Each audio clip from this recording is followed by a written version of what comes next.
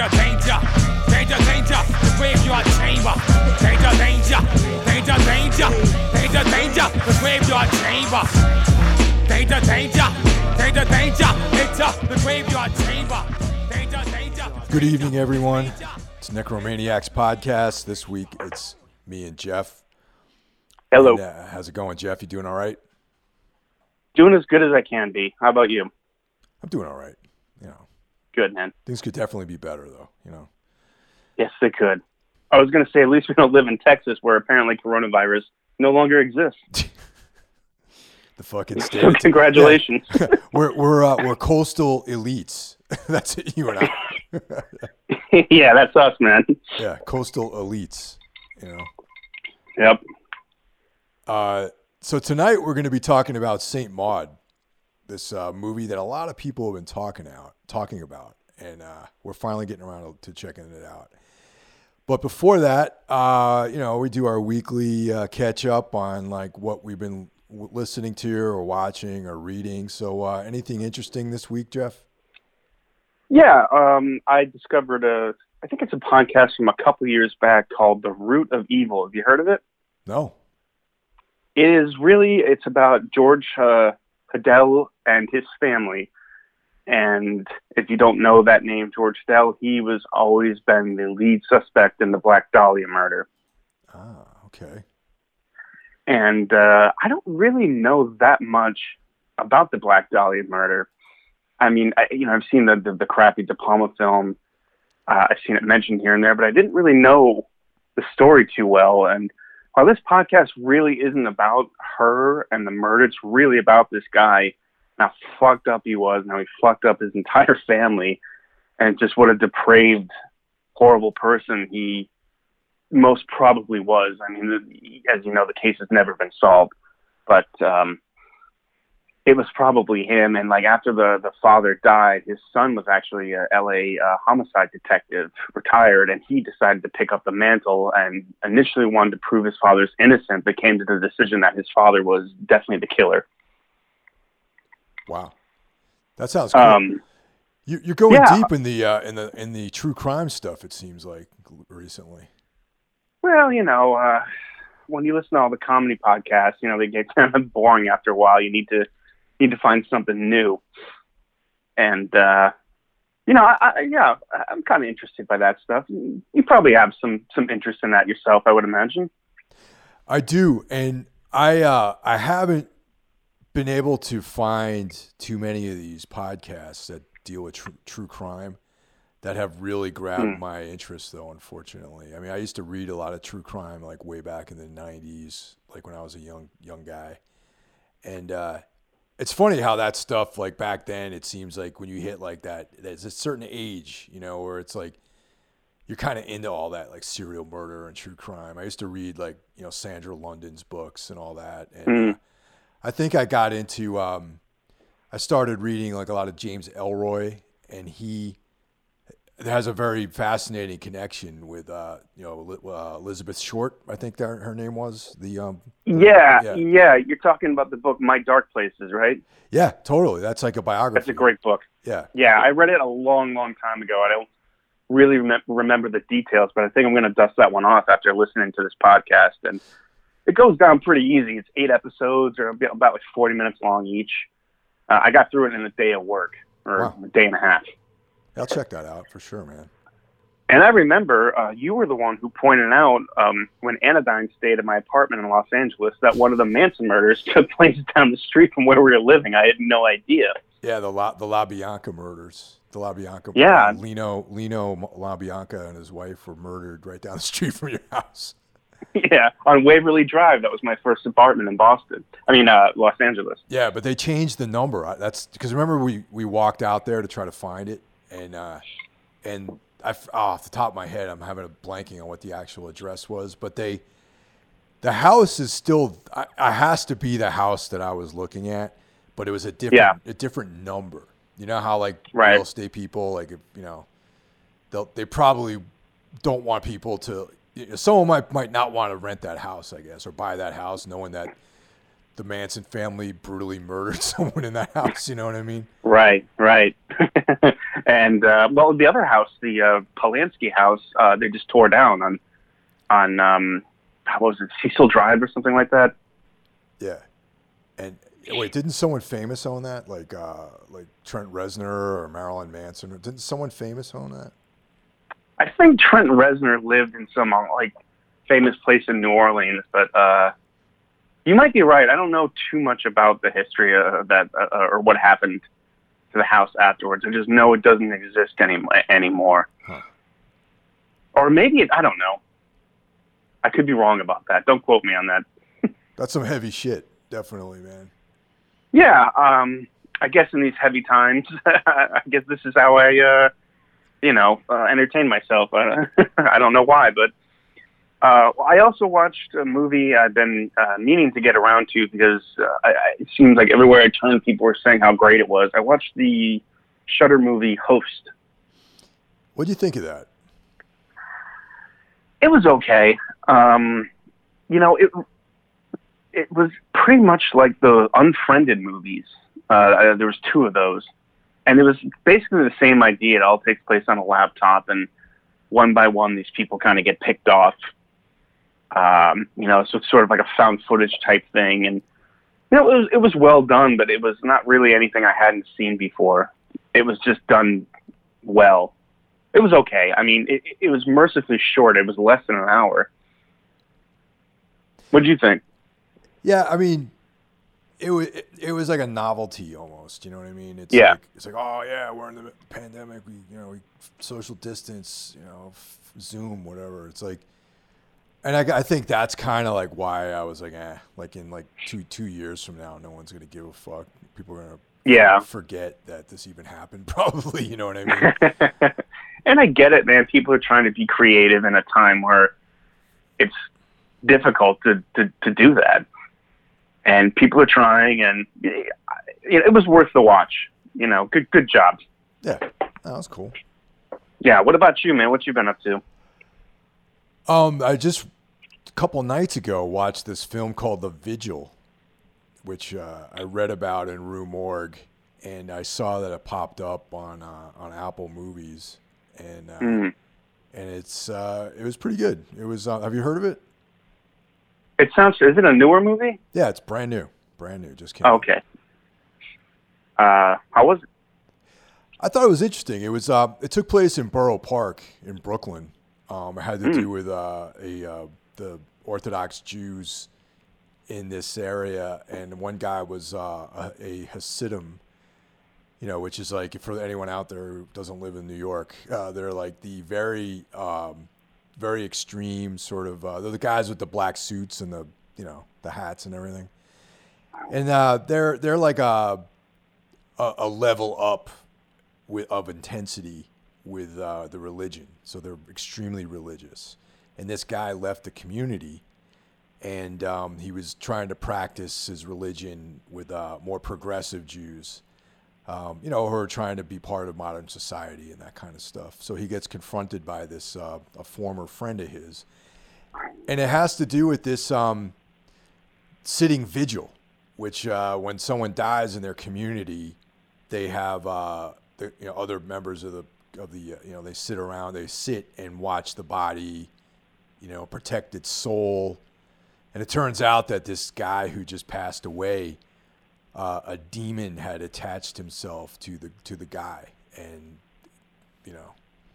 it takes place all in one evening, and mayhem ensues, and it's cool because it's I like reading a lot about different types of mysticism and occult stuff, and Sure. the kind of like Jewish mysticism is pretty interesting, but it doesn't go deep into that type of stuff, but. Some of the names of the demons that they mentioned were things I was familiar with, so it was kind of cool. Yeah, and I don't know of too many Jewish-themed horror movies. There was one from maybe like a decade ago, but the name and plot completely escaped me. I just know it had Matisyahu in it. You're talking about the one with the Dybbuk box. Yes. Yeah, that was a good movie. I enjoyed that one for sure. I know I saw it. I don't remember anything about it.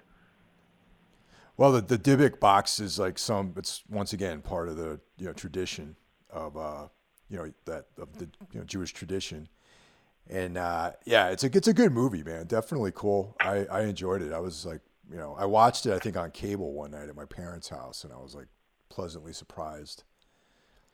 And, yeah, that's a pretty solid at home with your parents kind of movie. Well, I mean, it's my mom loves horror films. Like my mom and I, mine too. We like trip out on horror movies, but but also there wasn't any like sex or like titties or fucking extreme violence or anything like that. So it's definitely a movie you could watch with your family. It's funny even at my age that like if I'm watching a movie with my parents and people start banging, people start getting naked, like I still get uncomfortable like a little kid. You know what I mean? Nah, it's totally uncomfortable. Definitely. Yeah. One last thing I forgot to mention. You mentioned this to me before to check it out. The King Cast. That's something I've been really digging into since the last time we talked. So what do you think of that? I think it's great. I've known. It took me a few episodes to realize, but it was like one of the guys used to write for Ain't It Cool News under the name Quinn, and I've been reading his stuff for quite some time. And I think it's they really break down King's books and films quite well in a really interesting way. And they're clearly huge fans, and kind of reconnected my love of Stephen King, and how that was really probably my real introduction to horror. Was my mom read all those books when I was a kid, and I would see those covers, and those covers seemed to have like power to me, like I was afraid to go near them, it's really interesting how everyone talks about the covers of those the original, well, not the original, but whatever pressings those were. Because me too, the same thing. The covers they looked like foreboding, like they had this very intense like energy around them, Oh yeah, totally. And, ones that stick: Night Shift, Skeleton Crew, Pet Sematary, which are my favorite books of his. I was so afraid of those, like to go near them, I thought they had some sort of power, but when I got a little older, I got more curious to actually start to read this stuff. And, I think Stephen King's later writing leaves a little bit to be desired, but like his early stuff is just incredible, and especially his short stories. And, listening to this podcast has really, made me go back and reread some of the stuff. And it's funny, like you don't think it's going to bother you as an adult, but it does. Yeah, I love that podcast, and really interesting guests. They had your buddy Thomas Jane was on. And, yeah. His episode was pretty funny. It was pretty cool. Very funny, yeah. I really enjoyed the Richard Stanley episode because they talked about the lonesome death of Jordy Verrill, which I think I saw that when it was maybe 11, and that particular segment really fucked me up. So it was really interesting to hear. I was like, I never really made that connection that this is really Lovecraft inspired. I didn't make that connection. Yeah, me neither. I actually, there was a comic book version of Creepshow that came out before. For me personally, I read the comic book before I saw the movie, and Bernie Wrightson did the artwork, and I was like, that particular story that was fucking awesome. I love that one, man. And I love Bernie Wrightson's artwork. I actually have a Bernie Wrightson print hanging up in my bathroom. It's a werewolf, by the way. Of course it is. And I have a Bernie Wrightson werewolf and a Frank Frazetta Dracula, like in my bathroom. Yeah, so it's kind of cool. And the Stephen King stuff, I guess for me as a kid, after Poe and Lovecraft was the first like modern like horror writer that I actually read as a kid. I started as kind of then Clive Barker after that. Yeah, all great writers. King has that everyman quality. We're just like, it's not high literature, but anyone can read it and anyone can get it. And he's so good at the inner dialogue of the characters. And one particular story that really fucked me up was The Raft. Like seeing it in Creepshow 2 and then reading it as a kid, thinking that if I read it, it might bother me less, but then it ended up bothering me way more. It's so much more descriptive about horrible death these kids have. Yeah, man. I always, for me, like the written parts, the written word is way more disturbing in a lot of ways than any kind of like visualization of it, you know? Yeah. Your imagination goes to places that, that's unique to you. You know what I mean? One of the cooler guests they had on there was Brian Fuller. I don't know if you know who that is. He did Hannibal. Yeah. TV show. Yeah. I listened to his Christine episode, which is an interesting take on the movie. His Salem's Lot one was fucking awesome. That's the one I've listened to it maybe 3 times because there's a lot of cool shit in there. And he talks about the serial killer that was in his hometown and all this stuff. Oh, wow. Oh yeah. It's like, really, I actually have grown to like him as a person, and he shows up like on a lot of different, other horror, like documentary type shows. Like, like if you go on Shudder, you'll see all these docuseries. And he's on the Eli Roth's History of Horror, and I've been holding off on the Salem's Lot episode because I haven't seen that since I was, I don't know, man, like 10, 12. It was really young. I barely even remember it. And my friend texted me the other day. He's like, "Hey, man, you've had my Blu-ray for like 3 years. Can I have it back?" And my Blu-rays have been in boxes in my closet because I just don't have any space for them. So I'm digging through my Blu-rays trying to find this guy, and like I'm finding I'm pulling all these things to watch now. I'm like, oh, I forgot I have this. I forgot I have that. And one of them is Salem's Lot. So hopefully this weekend I'm going to get around to it and then listen to that podcast. But yeah, his Christine episode is certainly interesting, and I always found that to be like one of the flatter King adaptations. I haven't seen it in a while, but like, considering it's John Carpenter, it really doesn't feel like John Carpenter, or maybe that's just the way I'm remembering it. But the book was great. I read that pretty young. Yeah, the book is pretty awesome, I think. And yeah, Christine was cool. Not one of my favorite film adaptions though of Stephen King. I think like The Dead Zone is a great one. Yeah. That's Chris Walken at his finest in that movie. Sure. Weird adaptation for Cronenberg, but it's it's definitely a Cronenberg movie. And I always liked Carrie. I thought Carrie was awesome. The original, the one with Sissy Spacek, obviously. I feel there's like 6 different versions of that movie now. That's for me. That's the only one, man, because that one really captured the essence of the book, in my opinion. And that was sort of De Palma's big break as far as mainstream success goes, too, right? I think so, yeah, possibly. I mean, yeah, it had big stars in that.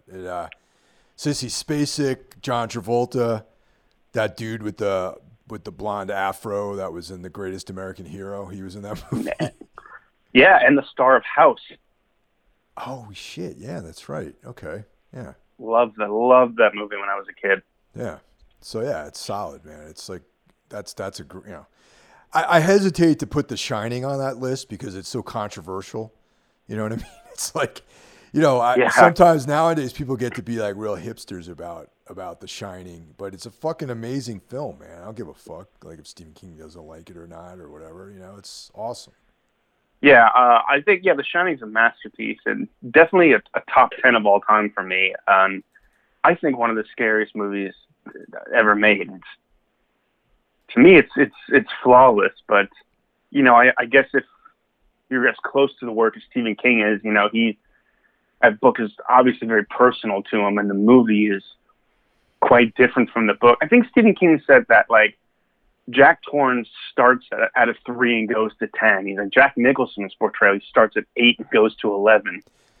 And it's kind of true, but that doesn't really bother me. I kind of like that the seed is planted early on that this guy could snap at any moment.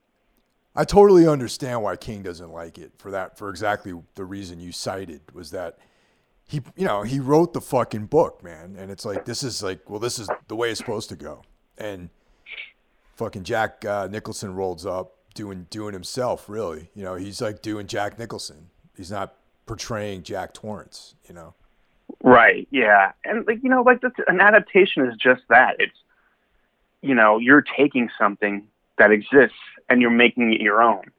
And you get a lot of this with like comic book fans and shit, like, oh God, I can't believe they did that to Batman. It's like, well, this is his idea of what Batman is, not your idea. You know what I mean? I used to be one of those people who, I used to be one of these like real purists when it came to comic book movies. Mm. But I read an interview with Lord of the Rings when they made those Lord of the Rings movies. Right. And what the fuck's the guy's name who did that? Peter Jackson. Peter Jackson, of course. Yeah. And they were talking about how the books, there's just certain things that a book does, like certain parts of the narrative that just don't translate to film. And, right. And that kind of turned me around about those things. It's like, well, it doesn't have to be this like orthodox interpretation of every single word and beat in the story in order for it to be good. Sometimes it plays differently.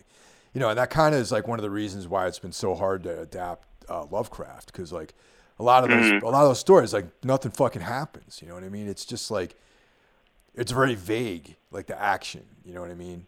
And it's all atmosphere. You know what I mean? And that's why a lot of those films, like the early ones, they are kind of their own thing, that are more like inspired by the stories, and then like Stuart Gordon just goes off on his own. You know what I mean? Like.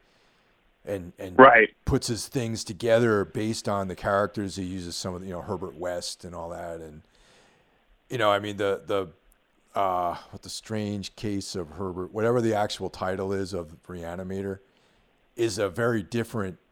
It's a very different story than what the movie is. Right.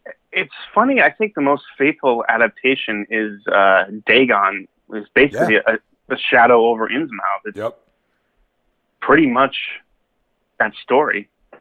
Yeah, and Shadow over Innsmouth has like a lot more like action in it too, though. You know what I mean? Yeah, it's definitely, I think, one of Lovecraft's more digestible stories for sure. Yeah, definitely. There's one other podcast. Since we were talking about podcasts, there's one I actually just. It's called Colors of the Dark podcast. And, what's that? Colors of the Dark? Colors of the Dark. And I discovered it because I used to be a listener of the Shockwaves podcast. And that's like Blumhouse. Somehow they're related. They're involved in it. And it's got Rebecca McKendry is involved, and Brian Turek, and this guy, Elric Kane, which that's an interesting name, I think. It sounds like a character in a movie who's like the bad guy. It's a fucking if it's not his real name, it's a amalgamation of two sword and sorcery characters. Obviously, there's the Michael Moorcock character Elric, and then there's the Carl Edward Wagner sword and sorcery hero Kane. So this fucking guy like cleverly constructed his own fake name by that. I'm thinking that's what he did. It sounds like too much on the nose for it to be a real name, Yeah, it's funny. Cool. I'll have to check that out. What's the gist of it? So, one of those, and I'm gonna. This is like you guys out there should confirm what I'm about to say, okay? Because I don't. This is a very loose interpretation of what happened at the Shockwaves podcast. Every Friday, the fucking show goes up. I listen to it, in the morning and go to work. Friday's a short day for me at work, so it's pretty sick. Friday's my favorite day. I got the Shockwaves podcast going on. I'm like moving papers from one side of my desk to the other, just trying to kill the fucking hours. And one morning, it just didn't show up. Right? And I'm like, what the fuck, man? It turns out that someone involved in the show, one of the hosts, got wrapped up in like some sort of Me Too like conspiracy or whatever, or some kind of Me Too caper. And they just dropped the whole fucking thing. And that was like literally over a year ago. They haven't done a single episode. And oh, wow. Yeah, so it turns out that Rebecca McKendry and one of the other guys, I think Elric Kane actually, they have another show called Colors of the Dark, and it's cool. They talk about horror films and fucking get deep into it, and other stuff that they're listening and watching and all that kind of stuff. So it's cool. I just found out about it a few days ago, and I've been listening to all the older episodes, and it's good. I recommend it. Awesome. I love discovering a new podcast and just burning through it in like a couple of weeks. Yeah, it was. I kind of like stopped listening to a few that I'd been listening to, and I got bored with some other ones, and so I'm finding new stuff to listen to right now. Yeah, same here. Like I said, like I listen to so many of the comedy podcasts. There's no stories start to repeat, and like start getting annoyed with the way someone sounds, or like Rogan during this whole pandemic. It's like, I gotta stop listening to this for a while. Even the episodes I find interesting, it's like, I'll save this for another time. Yeah. I can't hear any more of his COVID talk and flip-flopping and stuff. It's just so fucking uninformed, man. It's like I skip a lot of his episodes these days. It's like if there's like an MMA fighter on, or someone that has to do with fitness, or like, whatever, something like he had Elon Musk on again recently, I'll listen to that. But I don't generally like listening to the comedians when they come on. Yeah, I love comedy, but like it's all basically the same thing: cancel culture, blah blah blah. We need to open up the comedy stores. It's the same thing over and over again. It gets to be a little bit much for me. Yeah. And like you said, just like terribly uninformed things. Like, I'm not taking the vaccine. I'm in good shape. It's like, well, okay. That's a good thing to spread around. I know, man. It's so irresponsible, and I just think it's, he's kind of a fucking knucklehead, if you ask me. So, that's how I feel about it. Well, so the movie we came to talk about today, segueing into Mike, this is another one you picked. Yeah, it's been on my radar for a while, and I didn't know much about the plot. It just was something that people have been talking about in my circle, and I'm like, you know what, man, I should check this out. I don't know why I haven't seen it yet. So, Saint Maud, directed and written by Rose Glass. Produced by Andrea Cornwell and Oliver Castman, and released theatrically in the UK October 9th, 2020, and then it was at the Toronto International Film Festival. In the business, they call that TIFF. On September 8th, 2019. So, it's been around for a while. It's not a brand new film. Runtime, it's a short one, 83 minutes. Yeah, so it's short and sweet, Didn't feel short though. No, and we'll talk about that. I agree with you. Yeah. It felt like a fucking epic in some ways, Yeah, oh, absolutely. Yeah. I mean, the two main characters in this are Morfydd Clark, who plays the main role, and she has two names, Maud and Katie, and Jennifer Ellie as Amanda Cole, and then there's that's basically the main characters of the the story. Yeah, especially the first half of the movie is basically just those two. Yeah. So we're gonna break the fourth wall here real quick. We understand that you guys out there, especially for a movie that's relatively new, that don't want to have the ending spoiled. So we're going to be better about not spoiling the endings of these brand new films out there. It's so yeah, let's try to like touch on the main points and not blow the ending for anyone out there who hasn't seen this, because it is a pretty new film. I mean, if we're talking about The Thing or something like that that's been out for like over 30 years, then that's a different story. But like, yeah, these kind of newer films, like we have to be a little bit more artful in how we talk about the endings, I think. It is quite an ending, though. It is. But I want people to see the movie. I don't want it to just be like, I got the crib notes from Necromaniacs and now I'm good, you know? Right. All right. So you're, you know, this film, it seems long and it has a very emotionally intense kind of vibe to it. Yeah. I mean, it's a movie about faith, about mental illness. I mean, you meet the character Maud, and she's coming off something really traumatic. I guess she lost someone. She's a nurse, right? Yeah.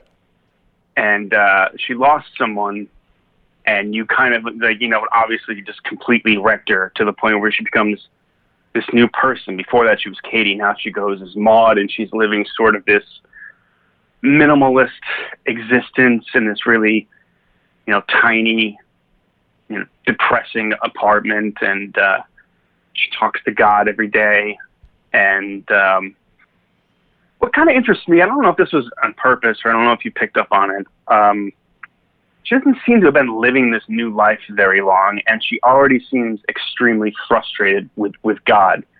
Like in the beginning, she's like, I thought you would show me, you know, my purpose by now, but, you know, maybe this new assignment will be it. But that struck me as kind of interesting. Like, she's a person of faith, she believes it, but how much is this really, how much of this is about helping people, how much is about really her redemption? Well, and she wants it now.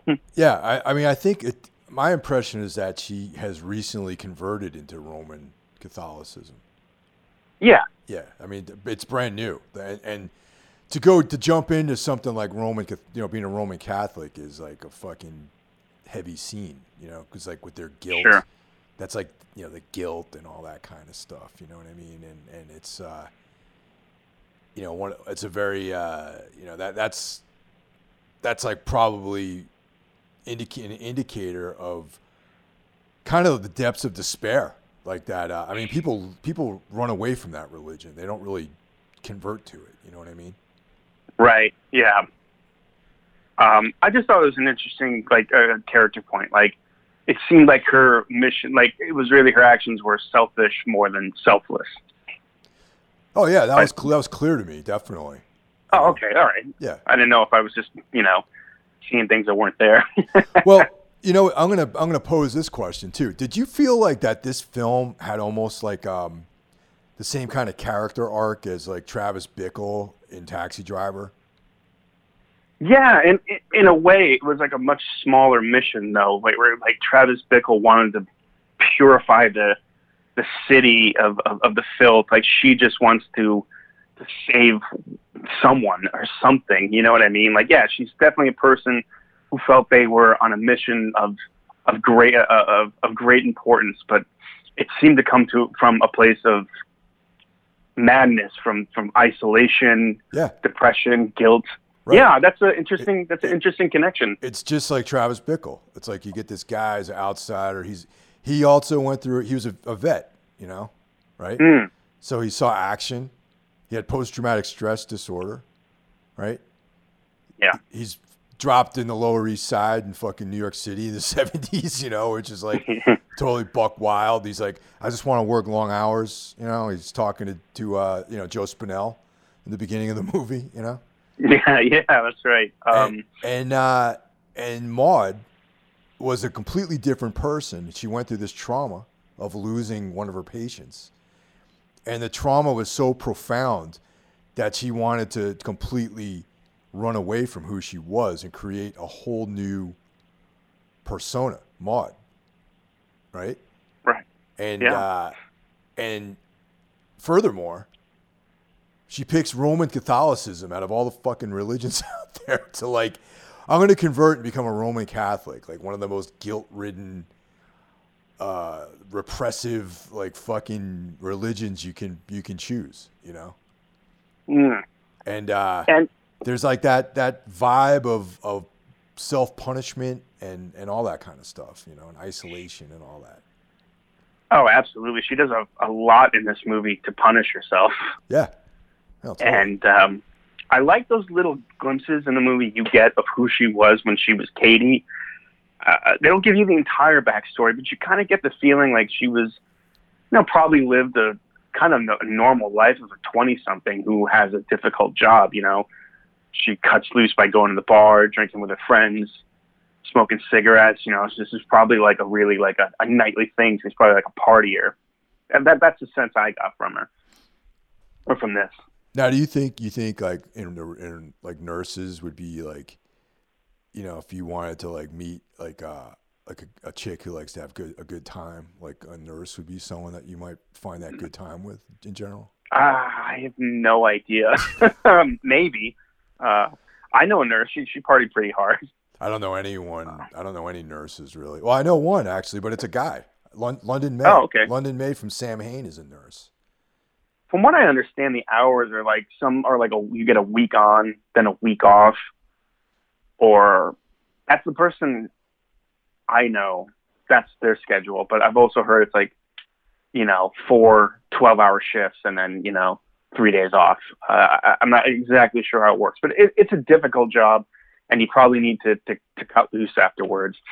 And then there's a scene where she runs into someone from her past, and that kind of gives you that hint. Yeah, definitely. And she got super uncomfortable when she ran into that person too. Right, like she's just not comfortable with who she was. Which, or maybe the she's uncomfortable with how she'll be perceived by her old friends now that she's devout. Yeah, it doesn't line up with the Roman Catholic vibe. You know what I mean? Right. Yeah. Yeah. So yeah, the bulk of the first half of the movie is basically this new assignment she got. She's in private hospice care now. Did I got that right? Yeah. And she's tasked with taking care of Amanda, who is described by the other nurse as a wee bit of a cunt. Yeah. And again, but they seem to take to each other fairly quickly. And this part of the movie is kind of slow, but it's also kind of one of the more interesting parts where it's really like, this atheist who's trying to die with grace versus this devout Roman Catholic, and like kind of like a push and pull between the two. Yeah, I feel that Amanda's character has like more of this like she's afraid of dying. I mean, she doesn't believe in God. And she has like almost like this kind of like Thomas Ligotti impression of life and death, just like nothingness and this existential despair, knowing that her life is like slowly ending because she's like stage 4 lymphoma at this point, Yeah, and but she's putting on this facade, she's smoking cigarettes. She's wearing a wig. She's cracking jokes. She's throwing parties. But when it's just Amanda in bed and Maud, they had this really heart-to-heart. And it's a really powerful part of the film. And, like, it really got to me because I think about this stuff all the time. Like, what's it going to be like? What's the last thing I'm going to see? Will anyone be there? What you won't even remember your last moment. And then nothing. Gone. And Maud's trying to comfort her. And, at one point she seems to get a reaction out of she makes Amanda feel better in that moment about dying, says, "Oh, you're my saint." And like Maud's reaction almost seemed sexual in her excitement about it. Well, that's what I was going to build up to that too, man, is that there is a lot of like sexual tension between them, which I don't know, maybe it's just me. Did you grow up as a Roman Catholic? No, I mean, I was raised Catholic, but like sort of like this half-ass version of it. You know what I mean? Like I went to Sunday school. I did my first confession and all that stuff. And then in the third grade, roughly, my dad said, do you want to continue doing this? I said, no. He's like, you don't have to. I grew up around, everyone in the town I grew up in was either Irish or Italian. So it's like, it was being a Roman Catholic was just baked into the society, the community I lived in. So it's like, I mean, I wasn't. As soon as I started listening to Slayer and like Black Sabbath and like reading Crowley and stuff like that, I was like, yeah, I'm not into religion at all. But like, right. But the but you know the whole yoke of being raised with that religion ties so deeply with sex and repression. You know what I'm trying to say? Sure. Oh yeah. So like that might have been part of like Katie's reason for going into the Roman Catholic religion, because she was like, you know, kind of like, you know, promiscuous partying, and it's like, okay, well, if I jump into this whole Roman Catholic trip, I can't, you know, be like gallivanting around town and, you know, having fun and, you know, sleeping with dudes and stuff like that. But this, right. When they connect with the religion, right, her and Amanda, that touches her in a sexual way, and she gets like aroused by it, I think. Yeah. Oh, okay. I'm glad you picked up on that. I wasn't again projecting. Well, no. Well, also something else later on in the film happens with Carol, the other character.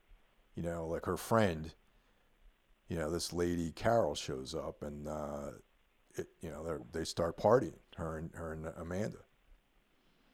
Right. Yeah, and Maud doesn't approve, and that's when she realized, when she gets that like sort of moment, like this orgasmic moment, she's like, God has given me my purpose. And it was kind of at this point in the movie, like I was wondering, did you ever like wonder if this was going to go some sort of supernatural direction, or was Maud mentally ill? My feeling was that Maud, like similar to Taxi Driver, like it was just the fucking descent into madness of this guy, or in this case, Maud. And that eventually, I knew that eventually, like someone was gonna get killed. You know what I mean? And it was building up to that. You know. It was like, I'm not sure where this is gonna go. I don't think it's supernatural. I think this is more of like a psychological, like dark drama. Like, I just hope it doesn't turn into a slasher. I hope it's a little bit more artful than that. Yeah. And thankfully it is. And, so basically, like, the first half kind of ends abruptly with, you know, Maud wants to get rid of Carol. She's like, she sees Carol as in the way of her mission from God. And yeah. And she's jealous. Yeah, she's jealous too, because the two women have sex. You know what I mean?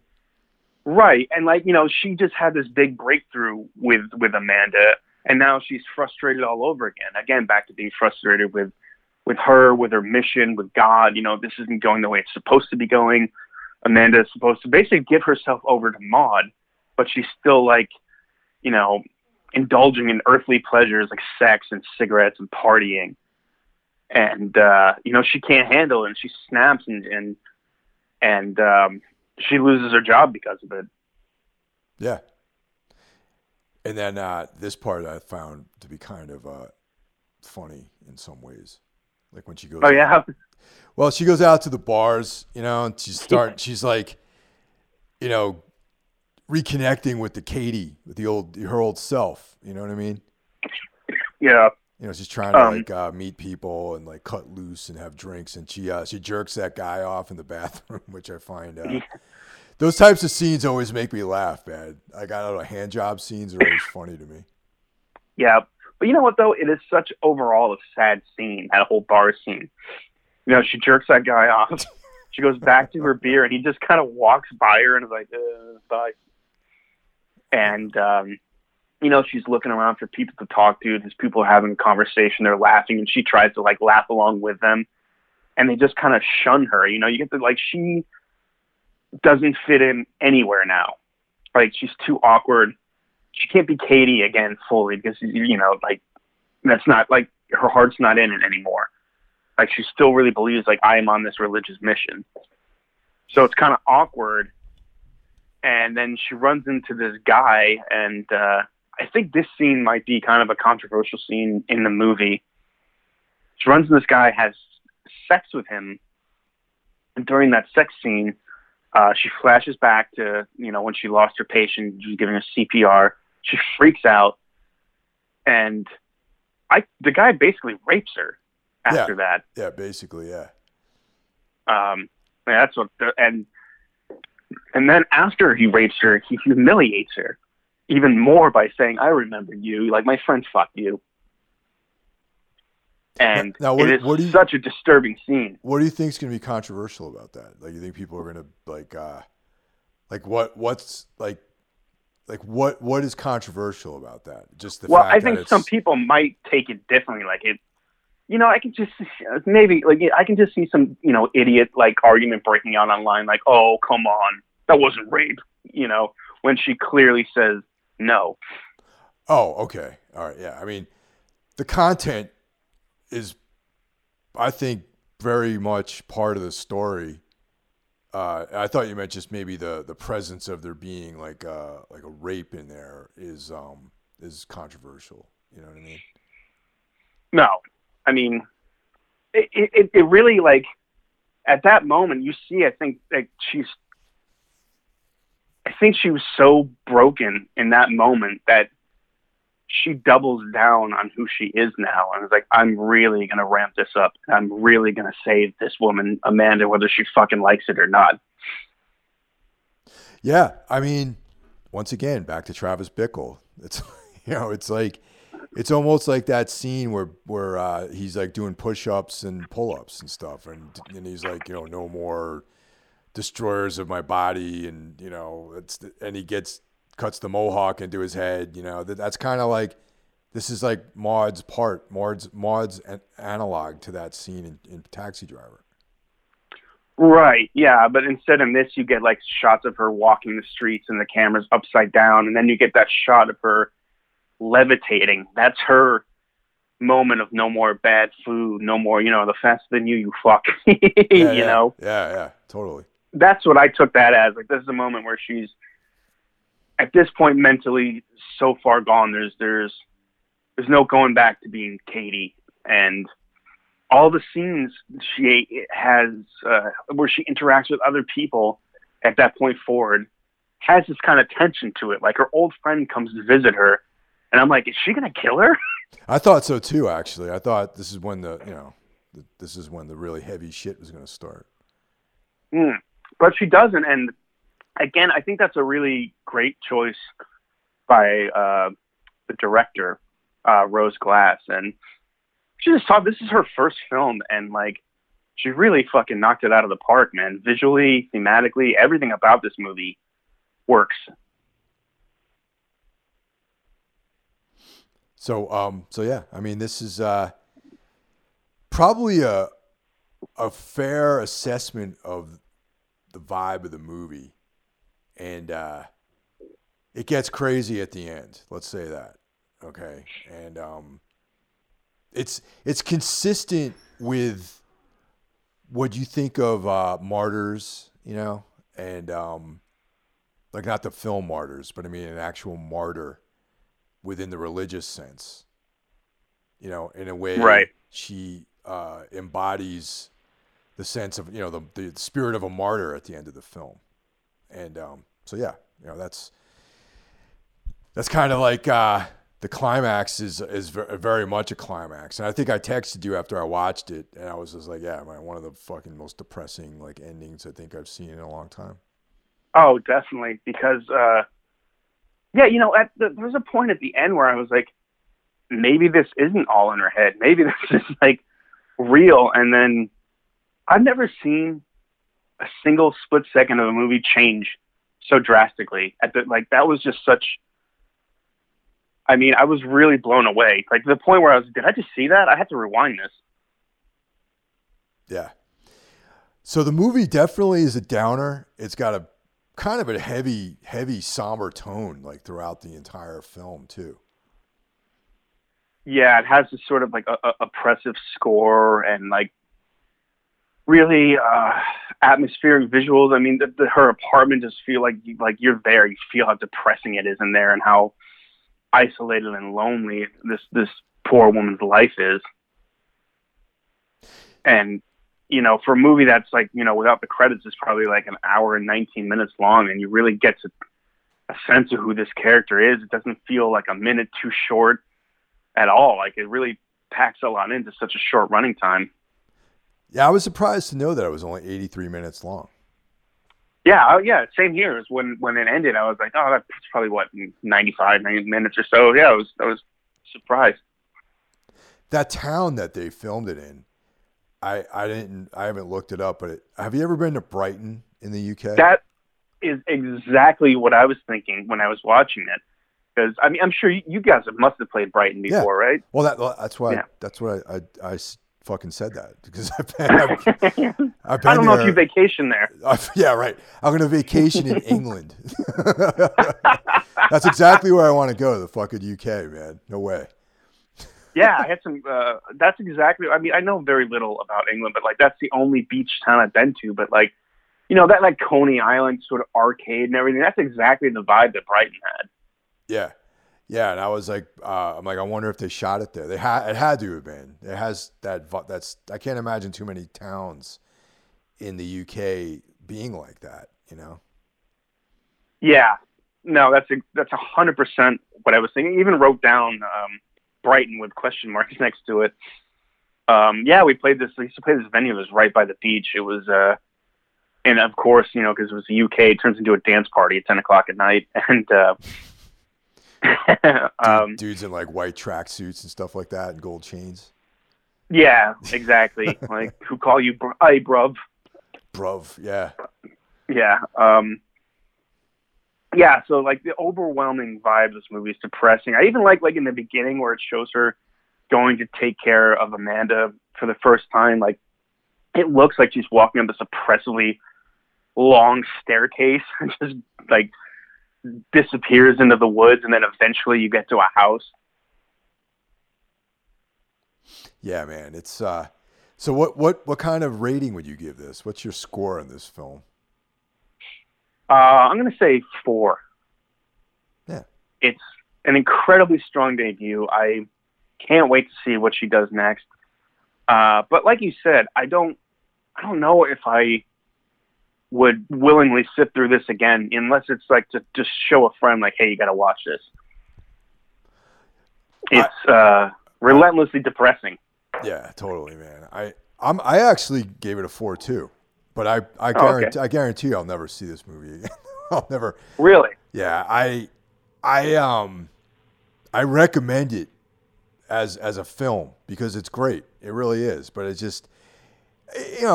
I just don't think I'll watch it again, really. You know what I mean? It's not something that I have a desire to sit through again. And I don't know. It's just like, it's too, just, very somber and just depressing, and, which I generally enjoy that kind of thing. But this movie just seemed like, I don't know, there was no redemption. There was no... once you see it, you don't really need to revisit it again because you kind of, have been through the ordeal of with Maud, Yeah. Yeah, I mean, it turns the screw slowly, and then like erupts with that ending. And, like I said, we don't want to spoil the ending, but it lingers long after you've seen it. It has that sort of. Kind of after I saw, Midsummer or something like that, where just like hours later, I'm still like kind of going, ugh, and there's something to be said for a great, powerful ending in a horror movie. What was your overall vibe of Midsummer? Did you enjoy it? I loved that movie. I know you weren't so hot on it though, but I loved it. It has all the things. I love cults. I love the idea of being lured to a place. And you don't know that you're the main attraction. I love stuff like that. I think Ari Aster is one of the most interesting filmmakers right now. And he's only got 2 under his belt, but they're both masterpieces. And to make such an unsettling film take place all during the day, that's quite an accomplishment. Yeah, it's like I acknowledge it as being good, but I just. I wasn't that into it. And apparently there's an even longer cut out there available. Yeah, I've seen it. I can see why some of those scenes were cut, and I'm not sure the 3-hour version really improves. It fleshes a few things out, I'll say that. and definitely makes the main character, Christian, more of an asshole. But not so much so he deserved his fate. You know what I mean? Yeah, that's. I don't think he deserved to be burned alive. For what he did, for cheating on his girlfriend and being a dick.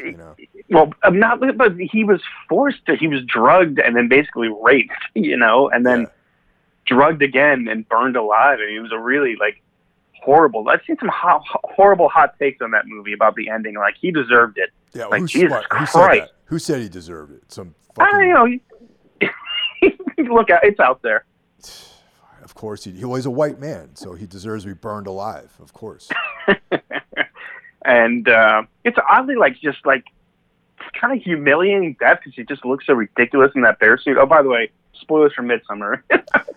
We won't spoil the movie we're talking about. We'll spoil every other movie just in passing. Yeah. Bruce Willis is the ghost at the end of The Sixth Sense. But yeah, again, I'm really looking forward to seeing what she does next. And there's just a lot of cool things going on with horror right now. Like, all these new films that are coming out, a lot of them are pretty good. Like, you recommended we do Hunter x Hunter, and that really took me by surprise how much I enjoyed that. So yeah. With Hunter x Hunter, I enjoyed the sentiment of the movie. You know what I mean? Like I said, my whole thing is it's so close to being awesome, and it just, for me personally, it just veered off in this direction. I think that I would rather it stayed away from. Sure. Yeah, I hear you. But yeah, I enjoyed it. Man, Sator, that's the way to go, man. That movie's so fucking good. Yeah, I haven't listened to that episode yet, but I'm definitely gonna watch it. That's from late last year, right? I think it just came out. It just came out in February.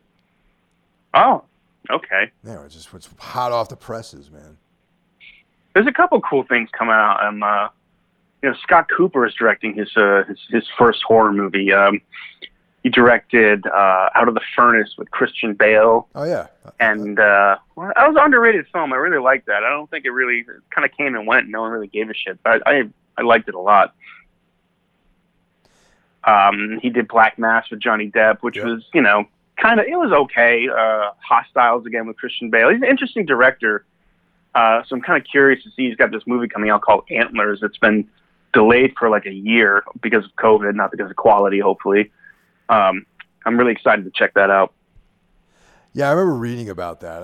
I definitely something that's on my radar too. And I'm a big fan of Wendigo horror movies. Oh yeah, dude, fuck yeah. Larry Fessenden made a couple. He made a movie called Wendigo, and then sort of a spiritual sequel called The Last Winter. I don't know if you saw that. I've seen both of them. Great movies. So yeah, I'm kind of curious to see, if this, a mainstream horror movie by a well-known director. I'm curious to see what he does. There's The Last Winter. Ron Perlman's in that. Yep. And it's kind of has that isolated ice station, The Thing kind of anxiety type stuff going on in it. There's another movie that I just watched called Black Mountainside. That's kind of on that same vibe. It's some scientists, they're out in some northern Canadian wilderness, and they uncover this temple, or some relic, and that, all this unseen shit happens. It's cool. You texted me about that, and I'm just writing it down now. I'll have to check that out. I'd like to do an episode on it, man, because it's there's this whole thing that it's there's all these films out that I really dig, and it's kind of my new thing with it takes place in the woods. Not a lot goes on. There's not a lot of dialogue. There's a lot of or a lot of it is done through dialogue. When there's dialogue, that's how the story's told. And then there's shots of the wilderness. There's some ancient shit, that's going on, and fucking things made out of sticks, that kind of stuff. Yeah. That's kind of my jam these days. These kind of slow moving films that have to do with ancient gods and fucking aliens and shit like that, you know? Yeah, I mean, I love that stuff too. Slow burn, isolated. That's why I was surprised that I rewatched The Dark and the Wicked, and I liked it a little less the second time around, but I know you weren't a big fan of it. But it's funny, I watched it with my girlfriend, and she really hated it. Yeah. You know, maybe I'll watch it again, because I think, isn't it on Shudder now? Yeah, that's where I watched so it. I'll just fucking, maybe over the weekend, I'll fuck around with it and see if I have a different opinion about it. Yeah, give it a shot. Like, talk about it a little bit on the next one. Yeah, I mean, that happens sometimes. You know, it's like you and I, we touch on Thomas Ligotti, and I think I told you that I didn't enjoy Conspiracy Against the Human Race. Mm-hmm. And I read it like a while ago before I even knew before True Detective actually came out. Mm. And I remember not really enjoying it the first time around because I didn't like his voice, like in the writing. You know, sure. I definitely enjoy his short stories. Yeah, and then I was like, me oh, too. yeah, you know. And then all these people were talking about, oh, well, you know, fucking, you know, True Detective is just a ripoff of. I'm like, it's not a ripoff. It's like taking that idea and expanding it. And I kind of like revisited some of his writing, you know, and his philosophical writings in that book. And I think I appreciate it a little bit more now. Maybe because I've seen True Detective. I don't know, you know. Right. Yeah. It seems like something that's very much up your alley. Something like if maybe you don't wholly agree with, you could at least appreciate. Well, the content of his writing, I think, is awesome. I just didn't enjoy the first time around, I didn't enjoy his voice. You know what I mean? In the yeah. writing. Sure. But yeah, I think that's I see it through different eyes now. Is what I'm trying to say. Awesome. Yeah. All right, man. All right, man. That's it. So, awesome. You know, everyone have a great week, and we'll talk to you next week. Take care. All right. Stay safe, everybody.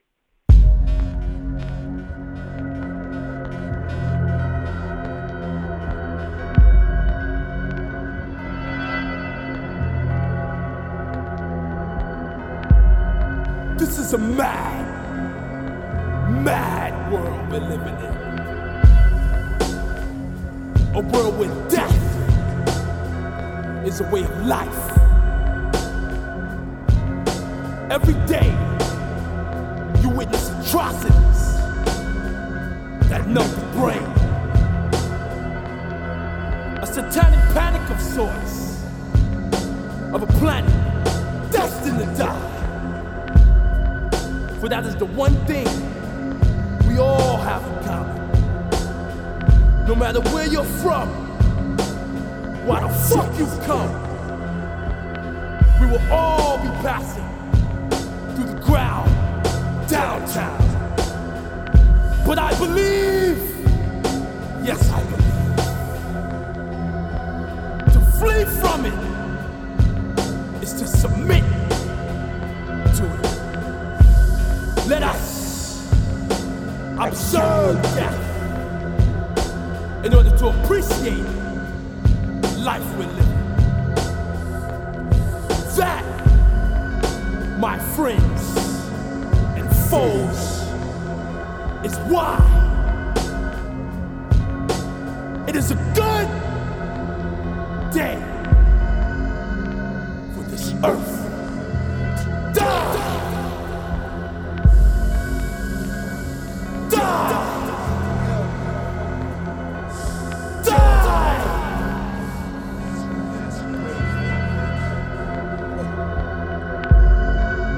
Will have your soul.